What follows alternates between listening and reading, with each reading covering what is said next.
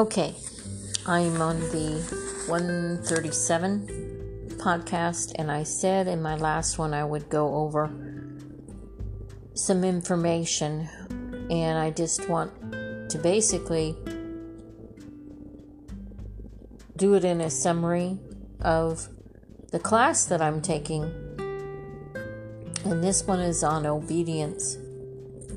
And I said that if we do not allow sin to reign, then grace abides. And if we let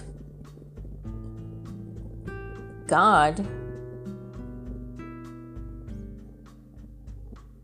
then obedience becomes much easier.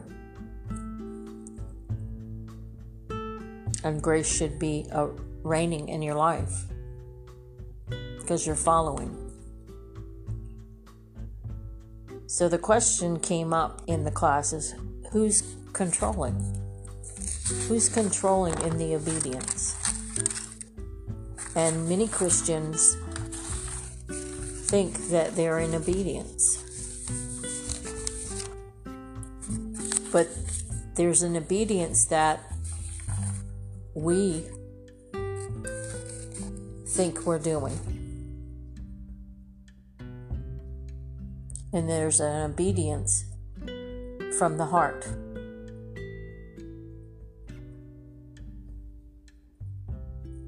And in Romans 6, verse 18, it says that, or states that we should be slaves to righteousness. And what is that righteousness? That's Jesus' righteousness. And basically, to have the saving life of Christ in you to overcome, you must know Him, you must look upon Him, you must yield to Him, and you must obey. But there's confusion that has set in the teachings. And one is to control God. The more rules I keep, then I can please God, and then I'll be obeying God, and then He'll do something for me. And the more God will be with me. So it's kind of a pay your way, kind of thinking. Reward for the things we do, which that isn't what the obedience God wants. So we have to look at the motivations behind our actions.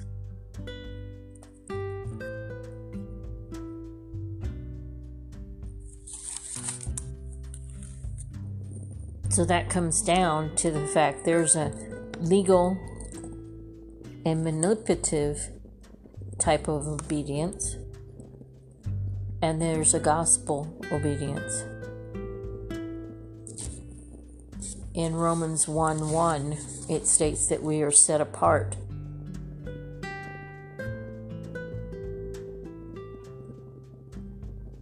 And we're set apart to the gospel.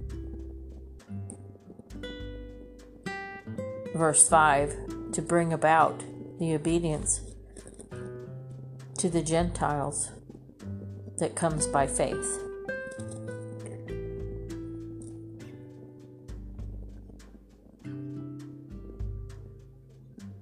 Romans 16, it concludes in verse 25,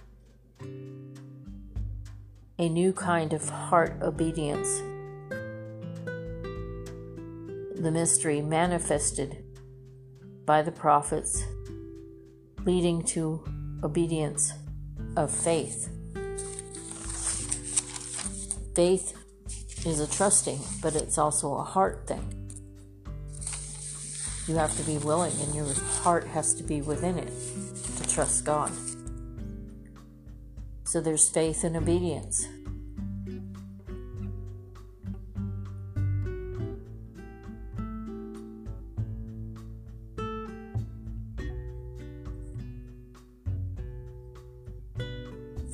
And the teacher of this group brought out the fact that in the Hebrew Bible, there's no word for disobedience.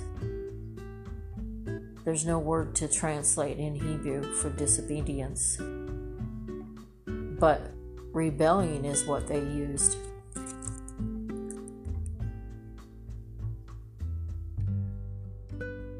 So often in the Bible, you'll hear Jesus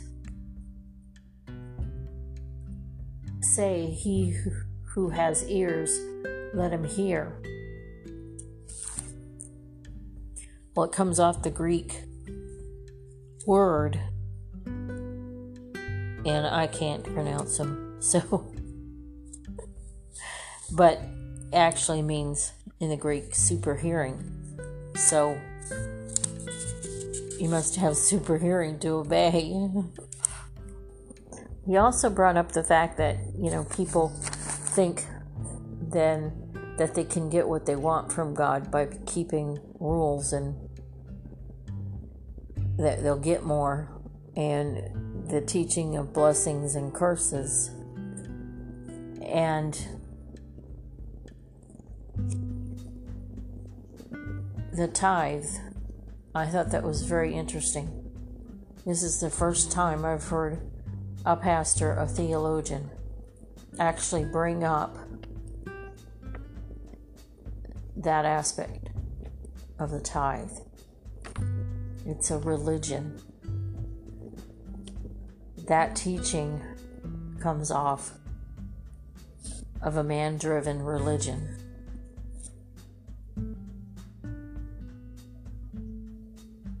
Paul said,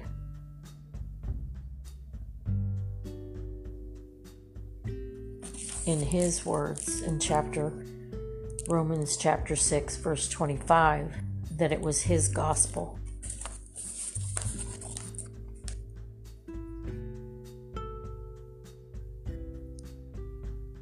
The disciples who said this believed a revelation of a new obedience through faith, not by works.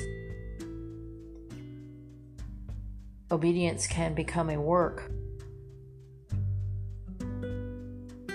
and an attitude that God has to bless me because of it.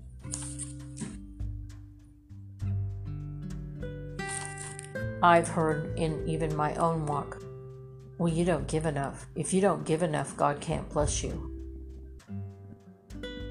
And they're mentioning the tithe, basically. And being a single mother, never having a career, always at the aspect of small jobs to raise a child. I didn't have much left over. I didn't have the 10% that many churches require for you to be on their roster. But I always gave. I always gave what I could and what I had. And I always did volunteer work. I always helped people. I always gave in many different ways. And God always blessed me.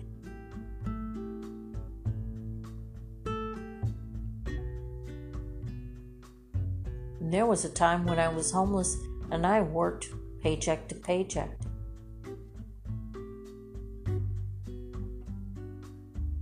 He always took care of me. He always watched after me. And it didn't matter to him what I gave.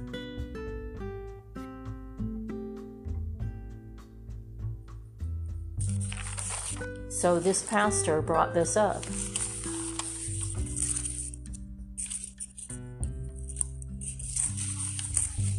A lot of times they'll say God doesn't need your money, but he'll use it in many other ways. Well, that's true.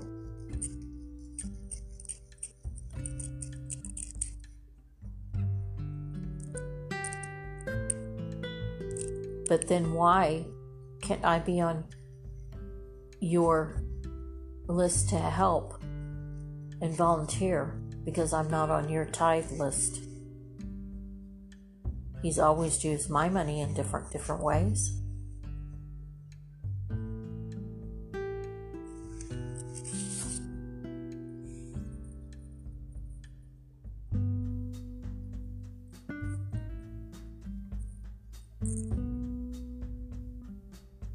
So it's almost like it's a fear-based thing. If you don't give enough, it creates that. So obedience is trust. And it means that you can't provide it for yourself in your own righteousness, in your own works. God provides the righteousness. Jesus provides it in you.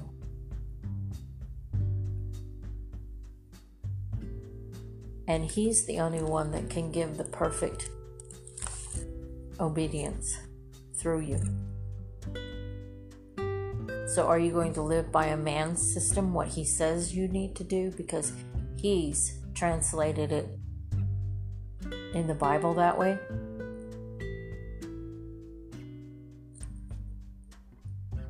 Jesus lives in you, and He offers His righteousness. And through that comes obedience. Because you're not doing it. You're being led.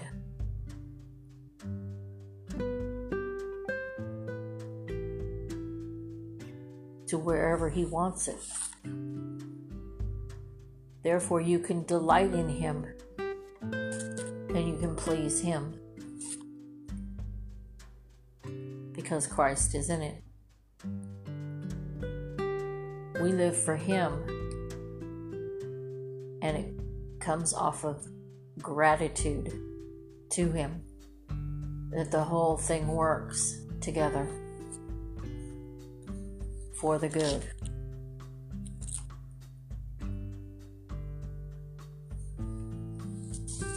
So I thought that was a very good teaching, and it confirmed everything in my walk, that I wasn't thinking wrong or going crazy or,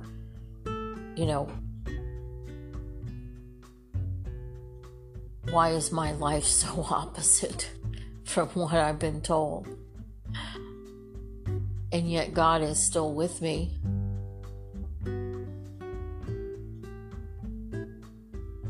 But from the outside, I'm not a worthy Christian because I'm poor and I don't give enough. Therefore, you can't be in my inner circle. You can't be even in the volunteer circle. So I do what the Lord shows me to do. And I help people around me. And, I follow where He directs me. And I'm totally grateful for what He does for me. And I know He's with me. And I know He loves me. And He's given me revelation. And nothing could take that beauty away. Even that ugly system that's out there. That's man-produced on what they perceive the word. How it benefits them. It makes mega churches. these mega churches pay off their debt and loans for the building and the land. Do they pay off your mortgage? Do they help you?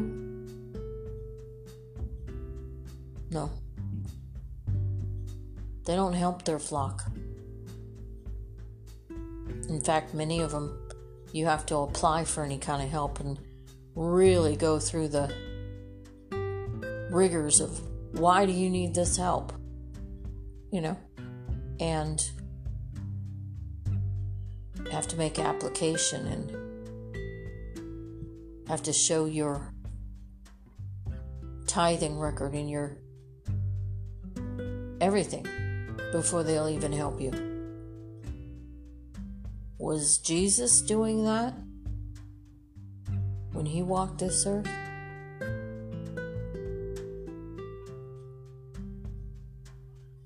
I know the kingdom age is coming soon because our system has gotten so ugly. And I can only tell you that's a feeling of my spirit and what I've gone through in the 20 some odd years of following Jesus. And I didn't come to him in a normal fashion. I came to him because he gave me a miracle. He showed me he was real. Because I asked him. I said, God, are you real? I was losing my eyesight. I was legally blind.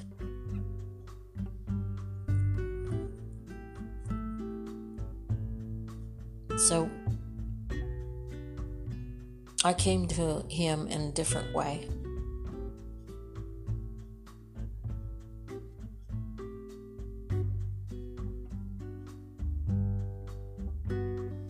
And I know what I have. And I wish, just like he wished for his other son Ishmael, that they would come to know his presence. I wish, even for the Gentiles here in the Western world, that they would really come to know his presence. Everyone.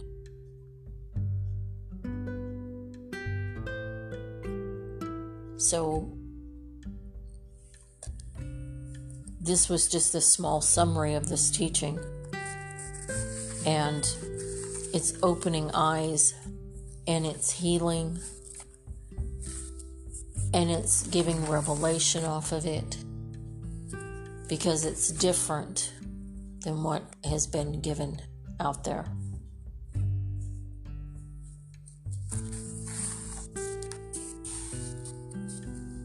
And I know that it's truth because it's a witness to my spirit in what I have been shown.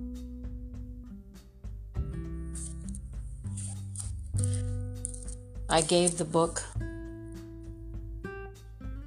that he recommended, The Saving Life of Christ by Major W. Ian Thomas. It talks about these things. There's a dual aspect.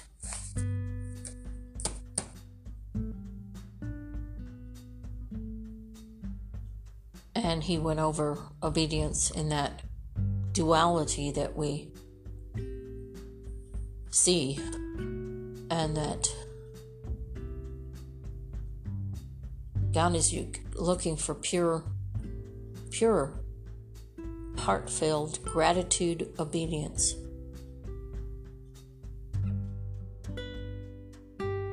Over anything that you do.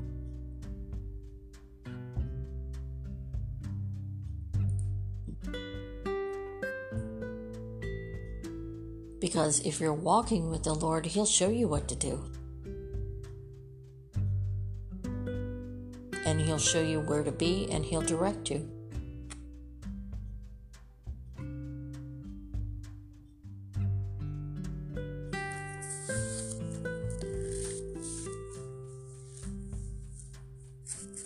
So God bless, and start looking at your obedience in a different way.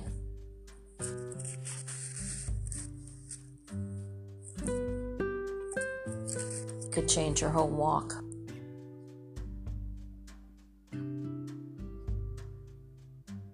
And your whole appearance, and how your light shines. And during this Hanukkah season, we're looking to shine, for Him to pour the oil so that we shine forth. So people know who sustains our life. And we overcome. And people see the victory.